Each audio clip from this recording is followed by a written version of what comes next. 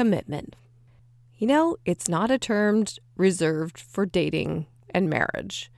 There is a need for you to commit to your business in a way that you dig in and say, yes, I'm going to marry this business, or I'm going to commit like I would if this was my child, showing up again and again. Even when your child throws up and it's really nasty and ugly, you still show up.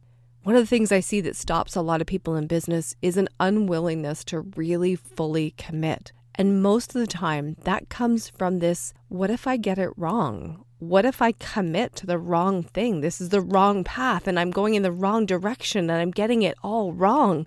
But what if there's no such thing as wrong? And what if you leaned into having fun and committed and married that business of yours? My name is Dana Ferrant, and this is your Badass Business Mindset.